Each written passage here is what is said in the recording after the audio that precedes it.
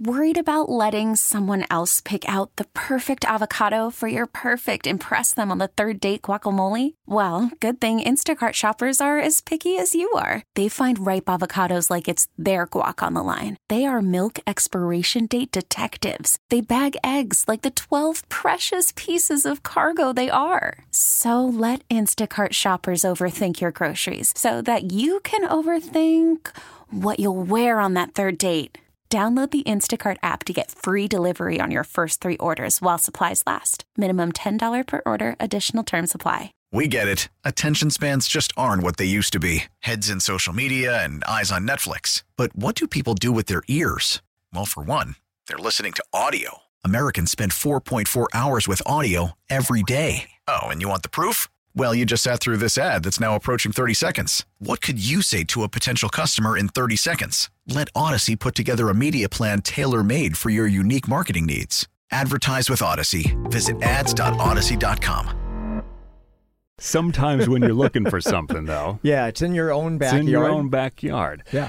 There were an estimated 5 dresses made for Judy Garland's Dorothy, who you heard, throughout The Wizard of Oz. Blue and white checkered print. You've seen the dress, right? After the filming of the movie, few of them were donated or gifted. One of the dresses, given to the drama department at the American Catholic University in Washington, D.C., was back in the early 70s. Then that happened. And soon after the dress got there, well, they lost it. And it stayed lost for nearly half a century, even though there were persistent rumors about where the Dorothy dress might be, hiding out. Now, it's been found. Maria Mazenga is curator of the American Catholic History Research Center. Maria, thanks for being with us. Where was Dorothy's dress found? Well, Dorothy's dress was actually carted out often by Father Gilbert Hartke in the 1970s and 80s. But he retired in the late 70s and died in 1986. And apparently the dress was moved around from place to place or put on a shelf in the drama department at the university. And no one could find it after that. So what happened was a lecturer named Matt Ripa in the department and operations coordinator, he was cleaning out an office there in the drama department, getting ready for a renovation. And he found the dress inside a trash bin on top of a set of shelves in the drama department. And he opened it, and the trash bag, he had been looking for it because of the rumors that it was around. And he opened the trash bag, opened up a box inside the trash bag, and there was Dorothy's gingham dress sitting in the box, probably for 30, 40 years. So did he go running down the hallway like, I found it, I finally found the thing? He said he started laughing hysterically because he finally found the thing. And then he immediately started posing with his friends in the department, holding the dress up. So he has photos of himself. And then he brought it to the archives where we can actually put it into a proper setting and care for it in a temperature controlled and humidity controlled atmosphere. What would you imagine that dress is worth? Well, the last one that sold, first of all, we have one of 6 existing dresses that are known. None of them are in the public at this point. There may have been as many as 10. We're not sure. So 10 were perhaps made. We have one of about 6. But anyway, the last dress sold for $1.5 million at auction. $1.5 million? Yes. And people have been already making offers to us, to auction it off or to buy it, but we're not planning on selling it at this point. But it is worth a lot of money, we're guessing. What kind of condition is it in now after sitting up there all that time?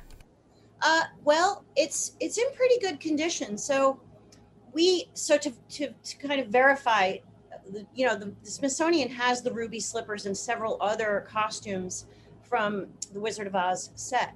So I called them. They're right down the road from us. I contacted them, sent them an email, showed them pictures, and they wanted to come and see the dress. And their curators came and looked at the dress, and we discussed some of the similarities between the different dresses. And there's a pocket in the right side, for example. Her name is written, I think I sent you this picture. Her name is written by one of the MGN studio hands that wrote on most of the costumes inside the dress. There's also tearing in the blouse. This is to answer your question, tearing in the top part of the blouse, because apparently Judy, it was very hot on the set, 100 degrees at times. And after long hours of filming, Judy would often pull the shirt off and rip the top of the dress. I had originally thought that the rips in the dress we have, because there are tears up around the top part of the dress where the straps sit, was, because the dress was damaged. But after the Smithsonian folks came over and we discussed it a little bit more, it appears that might be even more verification for the dress because it tore when she wore it. But otherwise, the dress is in pretty good shape. Why did you guys get one of the dresses to begin with? Yes.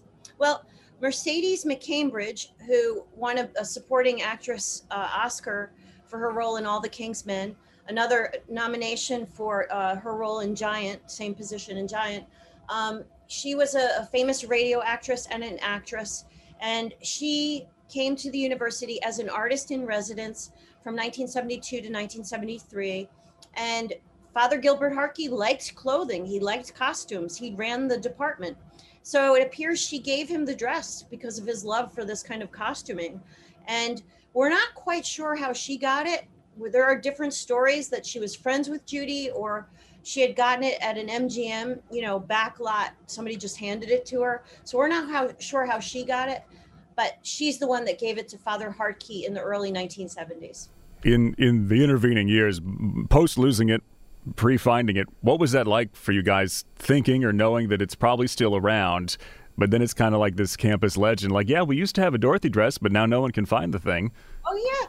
Frustrating, because there were these rumors and no one could find it. Of course, there are fears that it could have been stolen by someone. So, yeah, I mean, it was unfortunate and frustrating, but Matt found it, so we're happy. All right. Maria Mazenga, curator of the American Catholic History Research Center. You want to see it? KNX1070.com. Got the picture right there, or at KNX1070 on Twitter. And, yep, there's the tear right on the shoulder of the blouse. We get it. Attention spans just aren't what they used to be. Heads in social media and eyes on Netflix. But what do people do with their ears?